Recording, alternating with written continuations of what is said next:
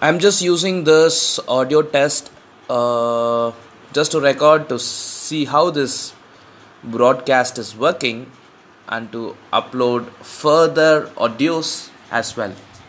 Thank you.